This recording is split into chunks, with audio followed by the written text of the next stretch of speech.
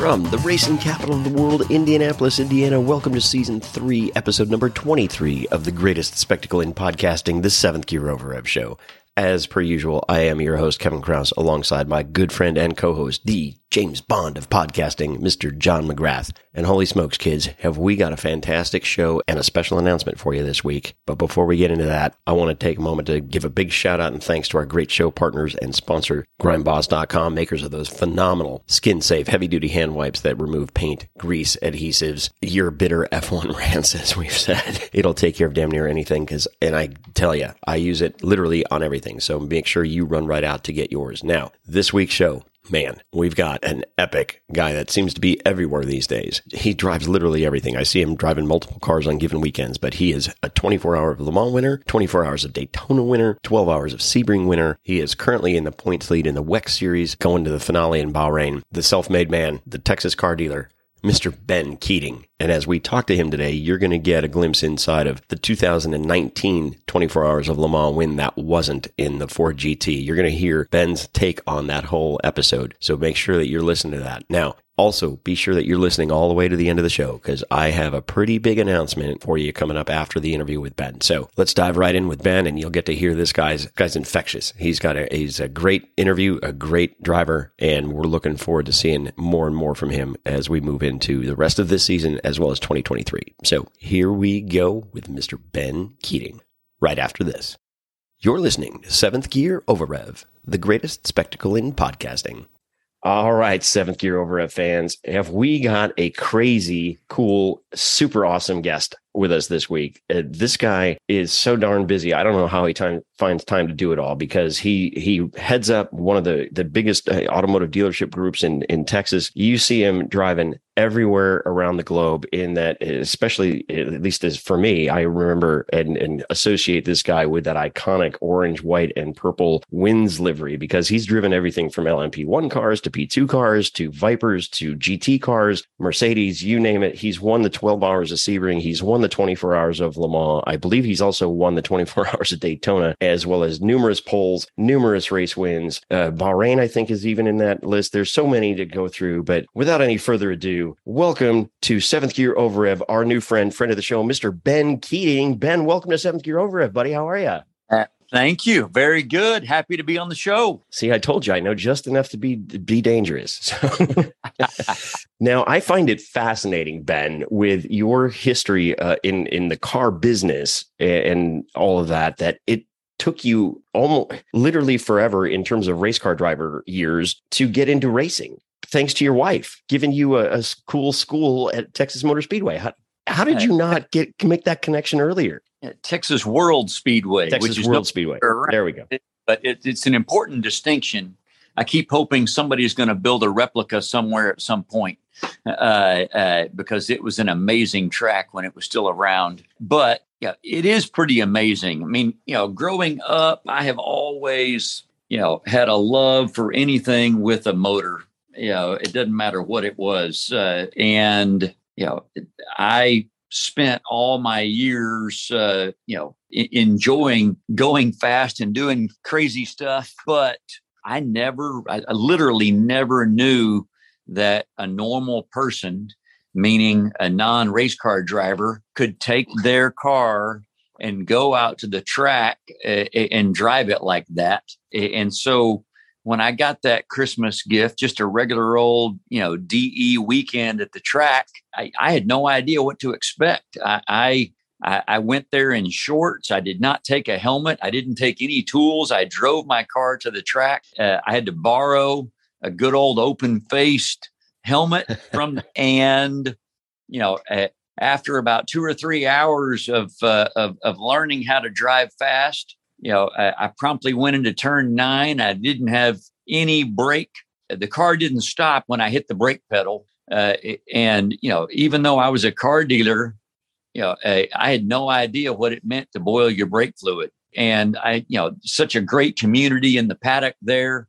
The guy next to me jacked up my car, took off the wheels. We bled the brakes, and all of a sudden I had brakes again.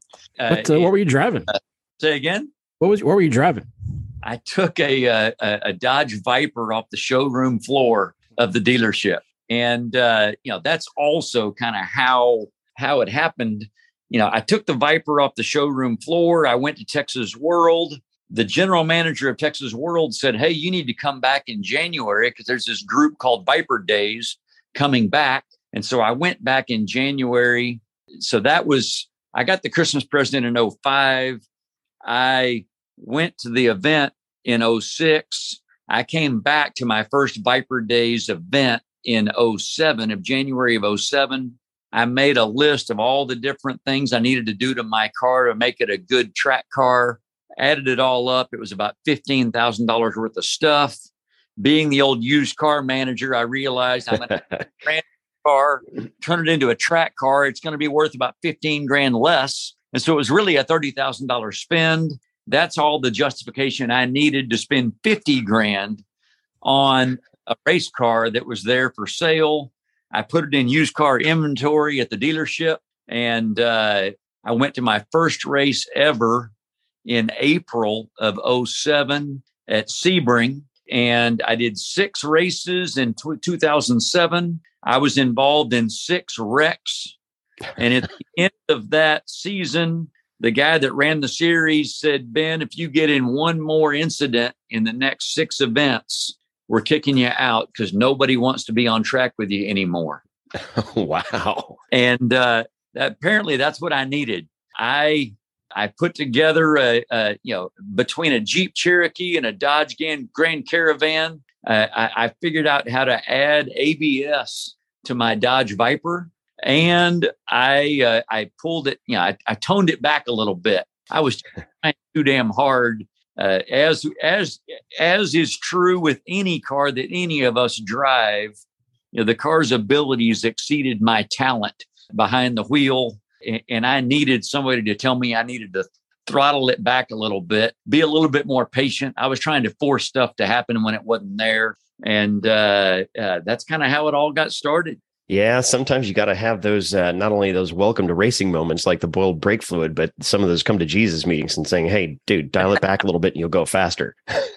Yeah. Plus, too, if you're going to drive a Viper in anger, depending on the year, those aren't exactly easy cars to track. That's not a beginner car. No, but I think, all of my experience of getting, stupid in some other type of car, it prepared me for that experience. Or maybe I just needed the thrill of trying to drive that car. It was a 2000 model, so it was right before ABS, no traction control and no ABS.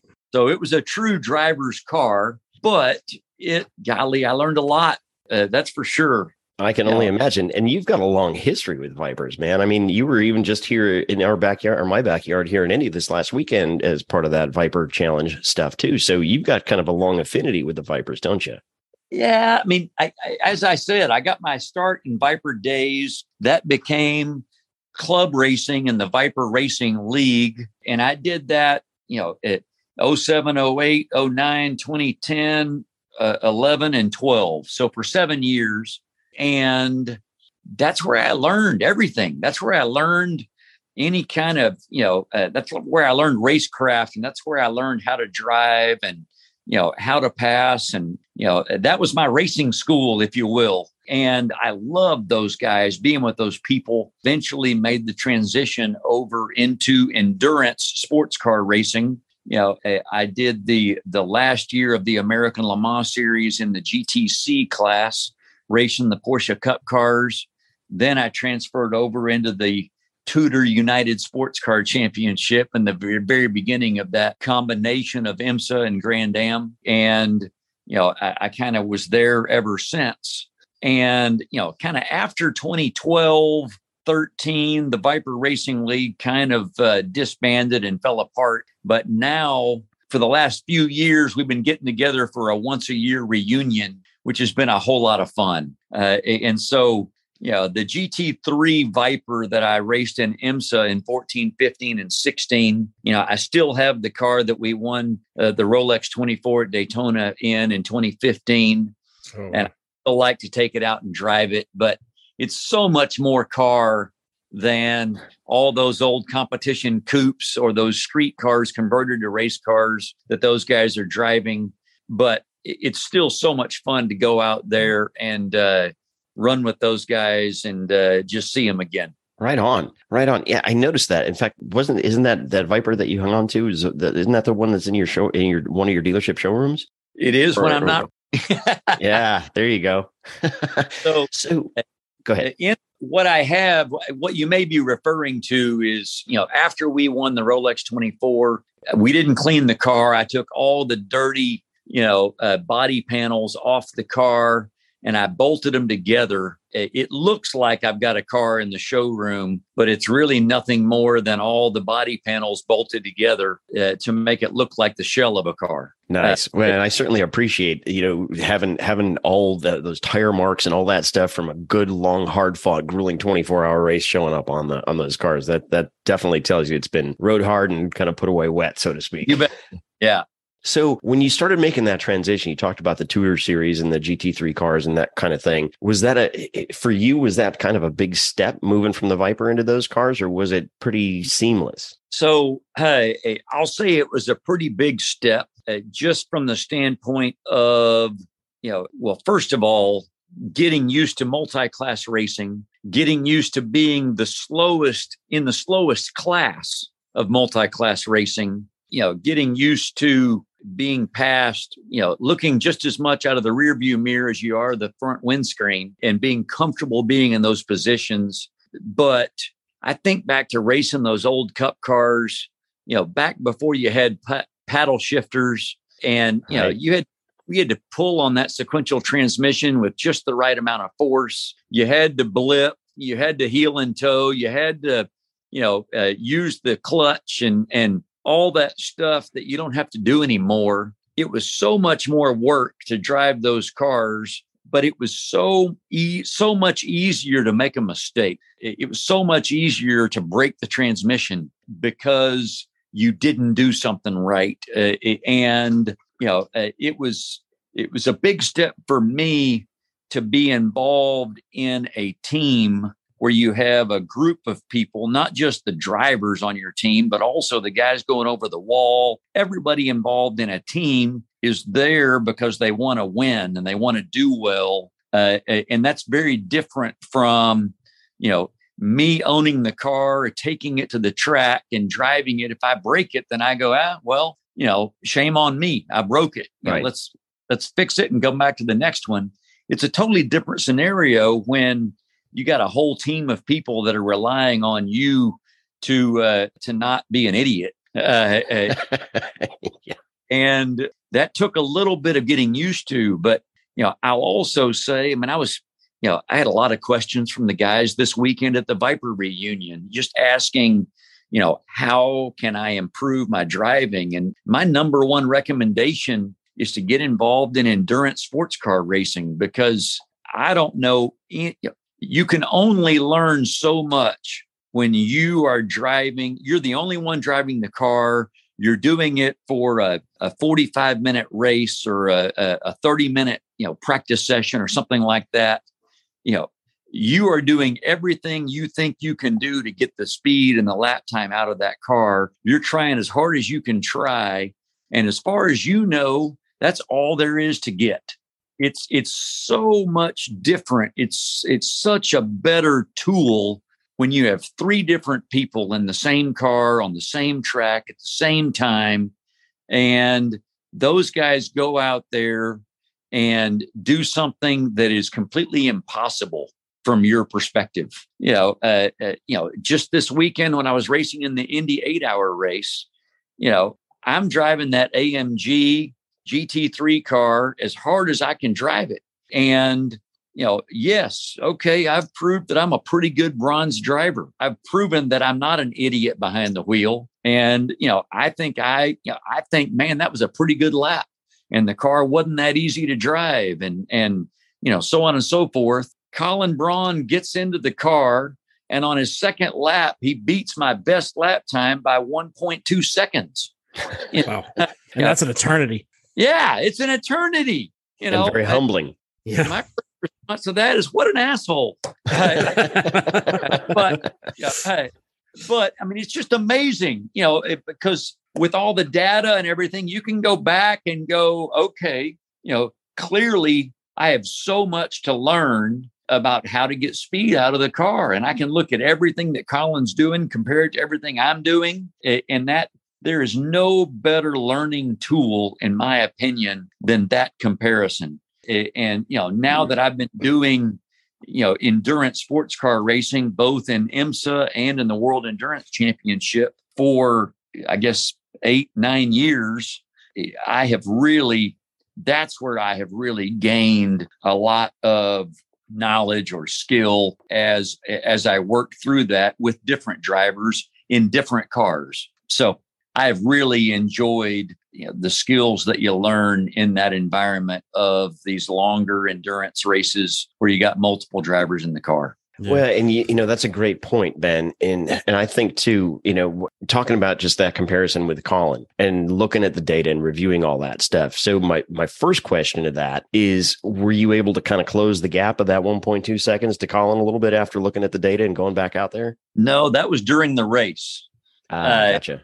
So we had a car spin in front of us and kind of, instead of standing on the brake and collecting herself, she let the car roll back across the track and took us out. So I didn't get back in the car.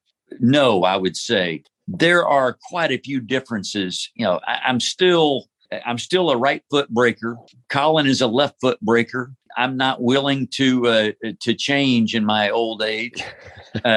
And I still, I'm still able to do pretty well. I just don't trust myself with the calibration of the feel of my left foot. And a lot of it, in my opinion, is that of, really learning how to work the car, the whole platform or the grip or the balance of the car between both pedals, of kind of dancing around the track, managing the grip with both pedals in a way that I am not capable of doing because I'm either on the throttle or the brake. I'm not on both of them and not working them at the same time. Yeah, I'm with you. I'm still a right foot braker myself. And, it's interesting with your history and as much endurance racing as you've done for such a long time, and so many of your different teammates across the different platforms, whether it's the P1, P2 cars, the GT cars, whatever it is, it's almost like the bar is constantly being changed or moves in terms of what you can learn and what you see from these other guys that you're racing with, isn't it? Yeah, for sure. It's interesting, like at Daytona, most of the last 10 years, I've been in 2 different cars at Daytona. And I love that race. I love that event. It's the only event in the world where, I can be in 2 different cars.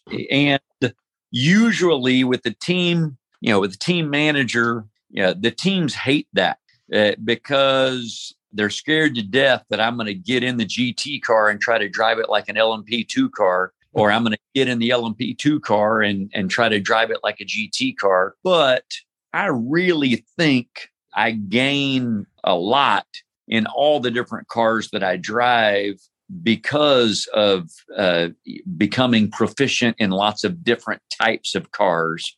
For sure, it takes me a little longer to build up to speed in the LMP2 prototype than it does in the GT car because my braking points or my turn-in points or my minimum speed that I've calibrated my mind to is just a little bit slower than what the P2 car will handle. But I'm comfortable building up to that slowly. And, like this year at the 12 Hours of Sebring, I had a 10-hour race on Friday in an Aston Martin in the GT car on Friday at Sebring. And then the 12-hour race on Saturday, the following day in the LMP2. And so I had to manage going back and forth between those 2 different cars over that weekend.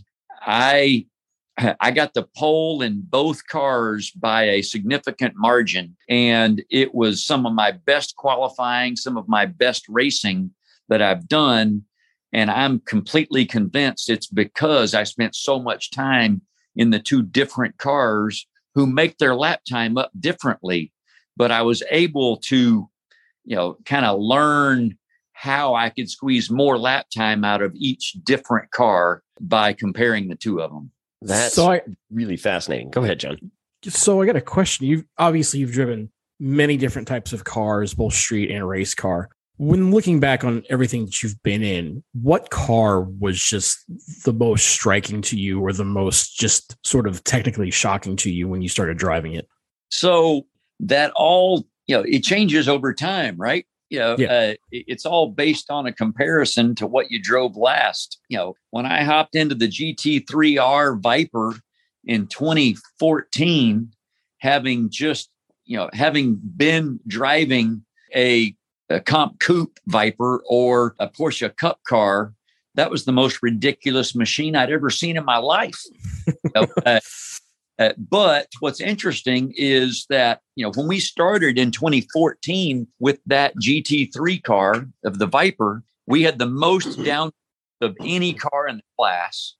And we really struggled for top speed because we had so much downforce. The last year of that car was 2016, only, 2 years later. In 2016, we had the least amount of downforce in the entire class of all the GT3 cars. And the only thing we had in our bag was top speed. And so during that time period, when all these manufacturers were building these GT3 cars, all the manufacturers were realizing that if you pile on all this downforce, then the series are each going to give you enough power to be able to push it through their balance of performance tables. And it's going to be easier to drive for the amateurs. And so they all just poured on a ton of downforce. And so the class always kind of changes. For me, I am a car dealer. I've got 28 stores in Texas. I represent 19 different brands, but I am a third generation Ford dealer. To be the only privateer that ever raced the new generation Ford GT in any race, but significantly, it was in the 24 Hours of Le Mans. And to win that race was beyond anything else I'd ever done at the time. And I will say that car is a really special car, both emotionally, the connection that I have through my personal history, sure, but all technologically. The car was so good that by the time I got to race it in the GT Am class at Le Mans, it had way too much weight in it, and we had almost no power. I think we could have had a turbo line, blow off the car, and we wouldn't have noticed. Yeah.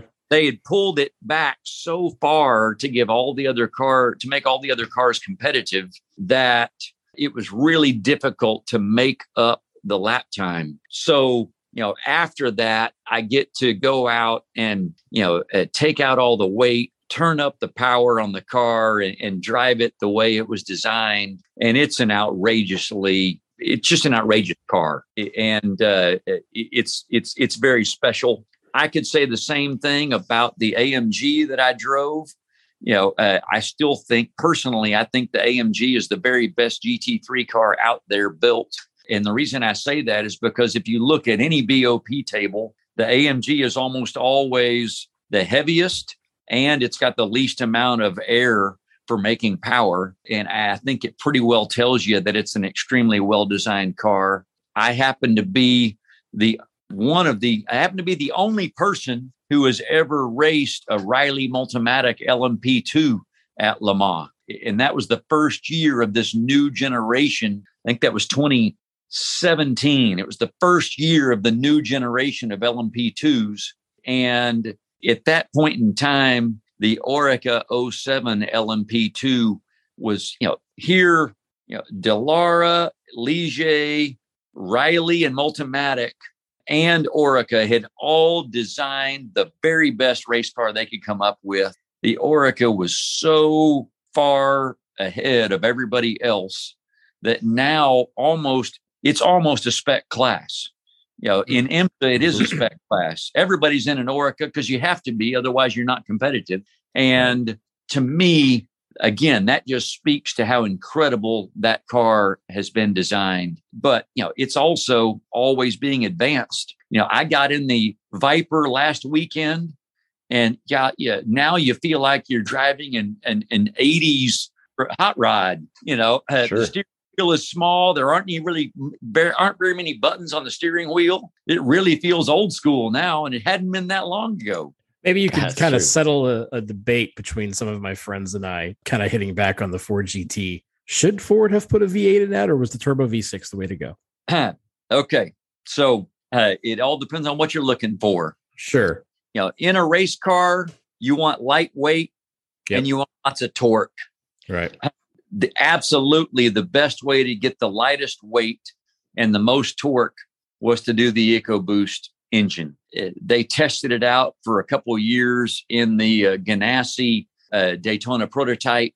Right. I was just going to say that. They knew they could do it, and it was a great race engine. Now, having said that, as a driver, I greatly prefer the 06 Ford GT that's got the supercharged 5.4 liter V8, because you can hear the whine of the supercharger. You got the big gurgling V8 with a decent cam in it. When you rev it up, it just sounds gorgeous. Yes. Agreed. So as a driver, I love the sound and the feel, the experience of driving the 06.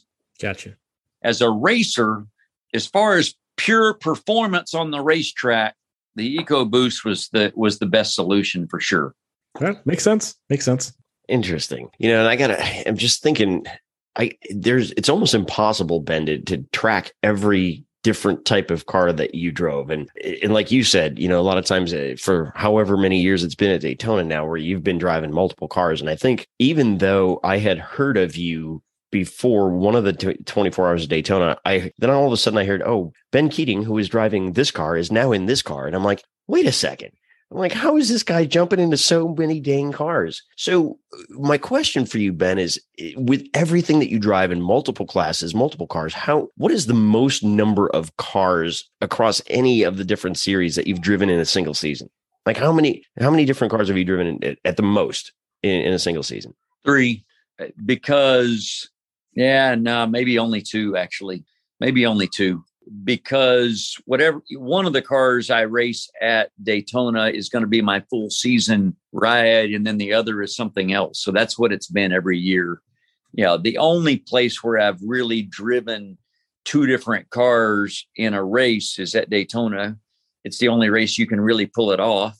But other than that, so I've driven different cars in different series, but in one series, it would only be 2 different cars. But I've done Le Mans 8 times now in 7 different cars. Wow.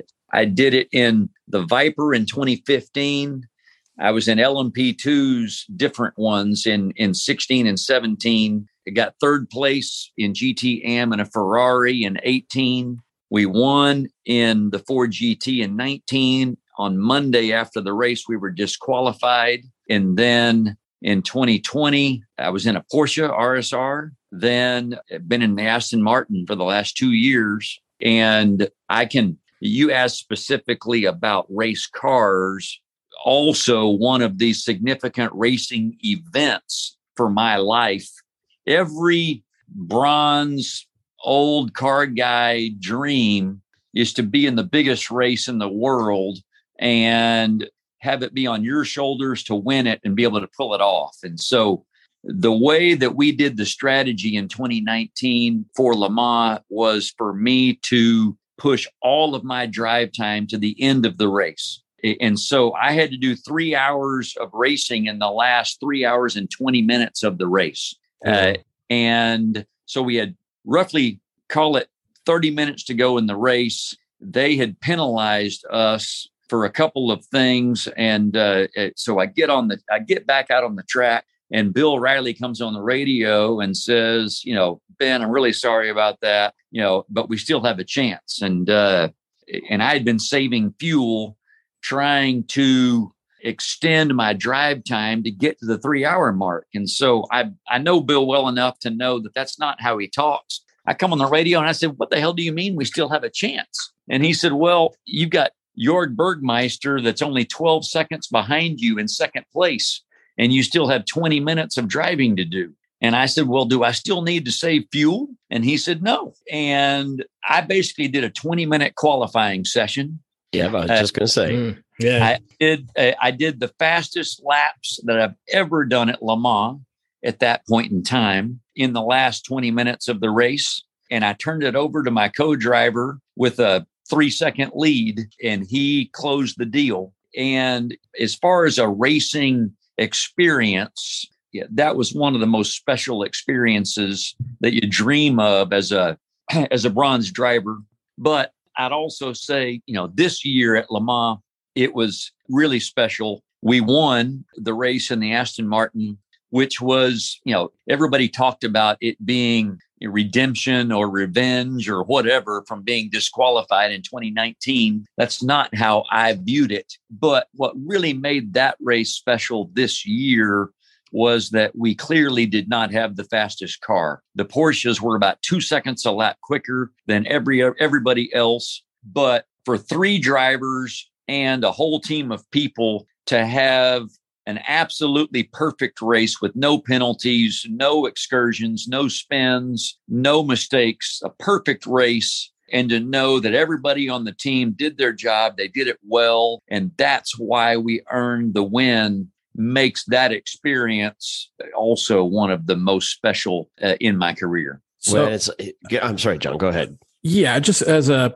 myself who's just a racing fan, I'll watch race, and of course I did watch when the disqualification happened, and I was sort of sad because I was legitimately pulling for you guys. But how does that process happen when they approach you about something like that? Because as a race fan, all we hear is X car with X team, they've been penalized for whatever, disqualified for X reason. Tell us, how does that process work? So, it would be a pretty good podcast to go through the last 8 years to talk about all the different series that have made up rules, have changed rules as a result of something that I have done. All right, Seventh Gear Over fans, take note of this. We're going to have Ben back on just to do that specific podcast. Just that so what I will say is that back on that, I think it's old enough now that it's probably appropriate to talk about. But, back, and if you don't want to, we can totally not. I'll just say that our pit stops were faster than everybody else's because we exploited a loophole in their rules. We were within the rules, but we were the only people to exploit the loophole. And so now they've changed the rules on pit stops to where it's impossible to do that. They realized partway through the race that we were exploiting a loophole in the rule. And they set out, in my opinion, to make sure that we didn't get to profit from it. Gotcha. Okay. That is why we got a hole knocked in our front bumper in the first hour of the race. We raced like that for 22 hours. Yeah. There were other cars on track that had worse damage than we did, but they forced us to come in and change our nose because we had a 2.5 minute lead. Anyway, they were very intent on making our life difficult. They were also very intent on completely dissecting our fuel system because they wanted to figure out what in the hell was going on with our pit stops. Sure. Sounds like an old Roger Penske style move. Yeah. And so what I'll say is that the team is responsible for determining, we were given 96 liters in capacity in the fuel cell. The team is responsible for making sure that the fuel cell doesn't have any more capacity than 96 liters. And we do that by putting these little plastic blocks inside the fuel cell to take up the volume on the inside so that you can only put in 96 liters. That's the team's responsibility. We were not fast compared to the other cars. We were concerned we did not have the pace. And I was personally involved in the decision to set our fuel cell exactly at 96 liters. It was easy for me to stomach because I was involved in that decision. What happened during the race is, so most people may not know, but a fuel cell is a metal box with a thick rubber bladder on the inside of it so that if a car gets into a wreck, you don't have fuel that spilled everywhere. And at some point during the race of being filled up and emptied and filled up and emptied, or heating up, or vibrations, or whatever it is, somehow or another, we had a wrinkle in our rubber bladder, or a corner of the fuel cell. The rubber bladder got better into a corner. Somehow or another, the fuel cell expanded during the race by 400 milliliters, four tenths of a liter. And so the way they test it is on Monday after the race. Everybody goes home after the race. All the cars are in Parc Fermé. Nobody can touch them. The next day, they start putting them through tech inspections. We knew we were going to be completely dissected. The way they check the volume of your fuel cell is you take your fuel rig and you fill it up, and then you pump it out, and they measure what comes out. Okay. It came out at 96.4 liters. They did the test 3 times. Wow. It came out at 96.4 liters. And it clearly says in the rule book that they give you 1/10 of a liter leeway. They give you 100 milliliters leeway. If you're over 100 milliliters above capacity, then you're disqualified. That's clearly what it says in the rule book. And it read that before we started the race. And so, yes, I do believe there was a witch hunt. I do believe they were going to dissect the car and find something. However, we made it really, really easy on them. The first thing they checked was the capacity. We were at 96.4. Bingo. That's disqualifications, no questions asked. And so I can't blame them. I can't complain to them. All I can do is accept what it is, because I was involved in the decision to set it at 96 liters. Having said that, we were burning 6.5 liters per lap. Wow. Yeah, so that's a lot. I also know that, of course, it's a really long lap, 13 and a half miles or so. Sure. But I also know that we did not win because of that. We did not gain an advantage because of that. We wouldn't have gotten to turn 2 on 400 milliliters when you're burning 6.5 liters a lap. Right. And so, because I know that it was not, we were not cheating, because I know that it was not intentional, because I know that we did not gain an advantage, I still tell everybody I won that race. Mm-hmm. Everybody in that race knows who won that race. It was won based off strategy. And when they took the trophy away from me, I called the trophy shop in Le Mans and I ordered a new set of trophies for everybody on the team. That's cool. That's awesome. I display it proudly because we won that race, as far as I'm concerned. Why was there such a witch hunt against you guys, though? Because you were exploiting the loophole, or was there more to it than that? Well, or can you even speak on that? I have a ton of conspiracy theories.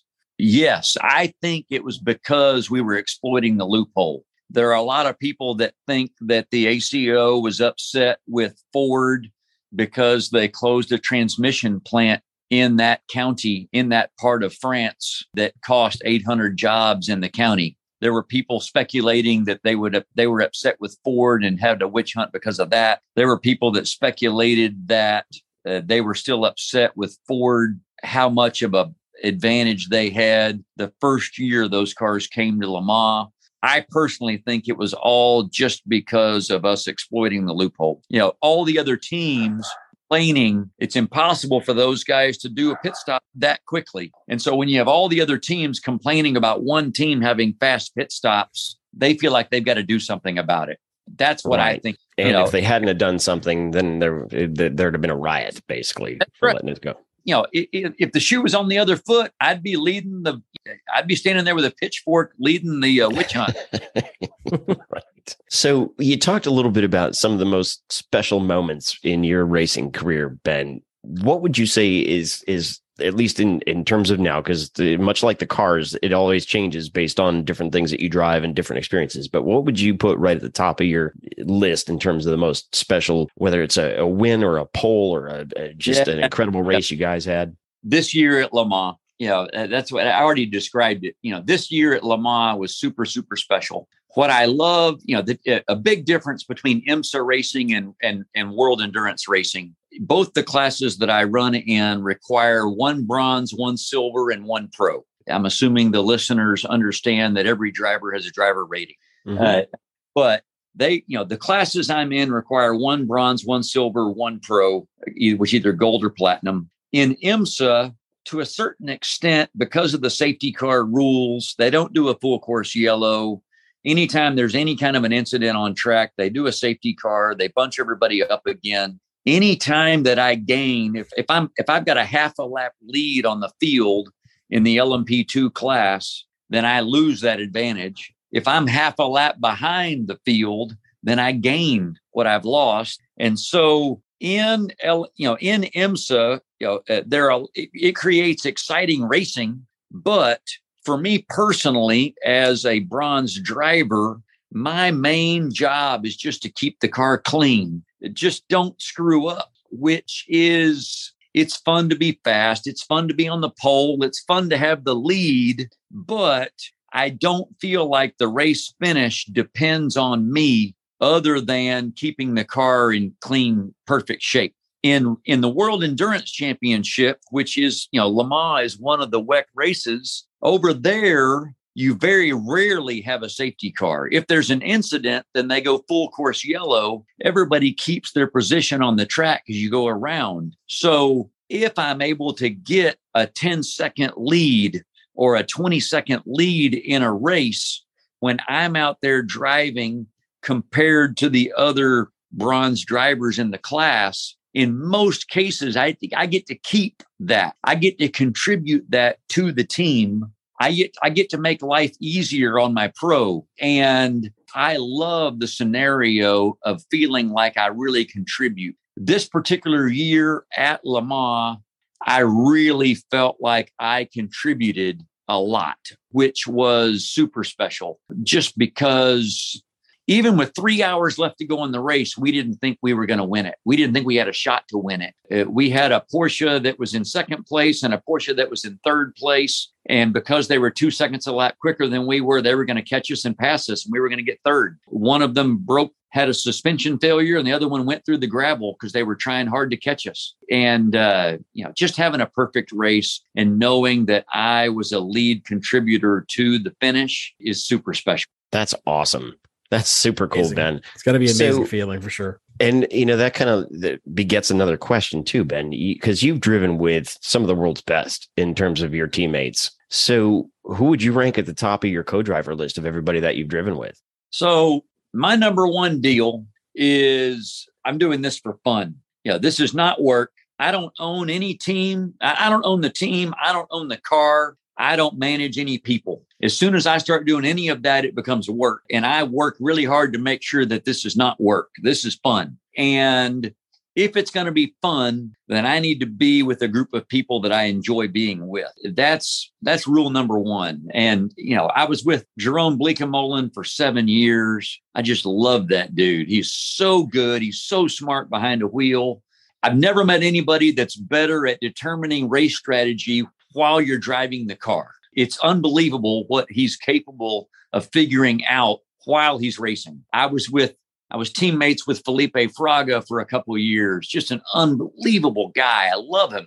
I'm still great friends with all these guys. This year in the Aston, I'm with Marco Sorensen, and I've got some pretty fun announcements coming up in the next month that will I'll be able to talk about some more cool people that I'll be driving with. But my number one thing is that I've got to really love the people I'm with. And I love Bill Riley is just a fun guy to be around. I love the dude. Bobby Oragle that runs PR1 and the LMP2 team is just a great guy. It's a great family atmosphere there. Tom Ferrier in the World Endurance Championship, again, just a great guy. And so I really lean heavily towards being with people that I enjoy being around. The difference in speed between most golds and platinums. It's not as big as it is between the differences between bronzes or even the differences between silvers. And there are a lot of really, really quick guys who are also really, really good guys. And that's a requirement for being teamed with me, I guess is what I would say. Very cool. Very cool. And I was actually, you kind of alluded to there a little bit. I was going to ask you, can you talk about your 2023 plans, if at all, at this point? I know you said you got announcements coming up, and I don't want to jump the gun or jump the shark, but what do you got going on? I can't yet. I hope that it's similar to this year. I hope to do a full season of the World Endurance Championship again. It's the last year of the GTE spec car, which I love the GTE spec car, and I want to be part of the final year for GTE. I want to be part of the 100th anniversary for Le Mans. And I also expect to be in the 4 long races in IMSA, the Michelin North American Endurance Cup.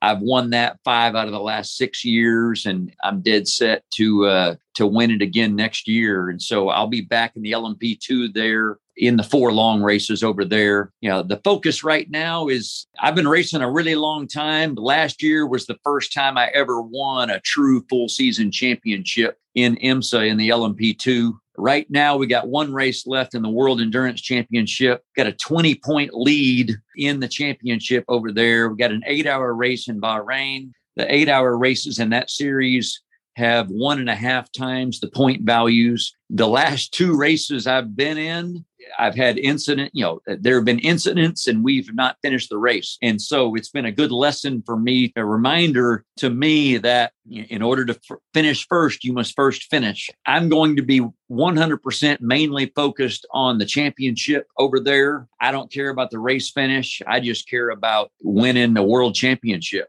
That would be definitely another box to check off on the dream list. No kidding. Definitely another feather in your cap that has so many of them already. And we sure hope you close that deal out, Ben. Now I know we've taken up a good bit of your time here, but John, have you got anything here left for Ben before we let him go and get on with the rest of his day? Because I'm sure he's got people waiting on him. Yeah. So I guess me being a huge car guy as I am, I'm just curious, what's your daily driver? So I've got 5 Dodge Chrysler Jeep stores, Dodge Chrysler Jeep Ram, I guess I should say. I still want to call them Chrysler stores, but my favorite daily driver is a Jeep Trackhawk. Oh, yeah. The Jeep Cherokee, all-wheel drive, 765 horsepower. It looks like a total mom mobile, and it'll blow anybody off the line. It's so much fun to drive. Unfortunately, they don't make it anymore. No. So right now, I'm driving another hot rod mom mobile. I'm driving an E63S station wagon, a Mercedes-Benz station wagon with the bi-turbo V8 all-wheel drive. Yeah. A hot rod wagon. That car is pretty badass. I'm not going to lie.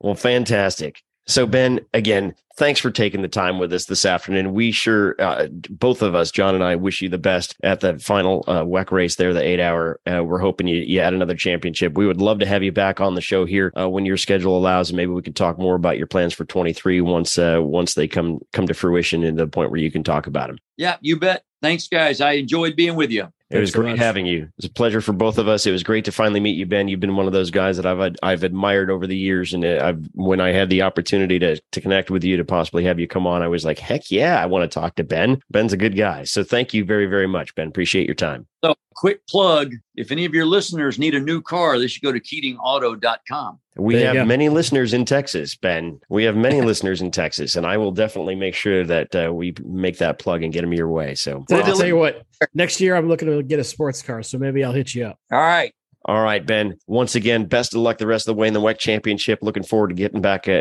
with you, and thanks for coming on the 7th Gear Over Rev show today, my friend. Good luck. Thank you. Thank you, Ben. Wow. I loved hearing Ben's take on that 2019 24-hour Le Mans deal, as well as his take on for drivers to get better, as he was here in my backyard just a couple of weeks ago for the SRO Viper weekend. So at any rate, as we get close to throwing the checkered flag on this week's show, I want to, again, take a moment to thank Ben Keating for his time this week. What a fantastic guest, along with my co-host, John McGrath, and our great friends and partners over at grindboss.com. Now, as always, I'm going to ask you, if you guys like what you're hearing, you're spreading the word, right? You're liking us, you're rating us, reviewing us, sharing us with your friends, and doing what? Smashing that damn subscribe button, right? Smash the damn subscribe button so you get the drop on every new episode and every bit of content that we're cranking out here pretty much on a weekly basis now. So thank you all very much for your listenership. We are now well over 4,000 downloads in just 3 short seasons, and we appreciate all of your support.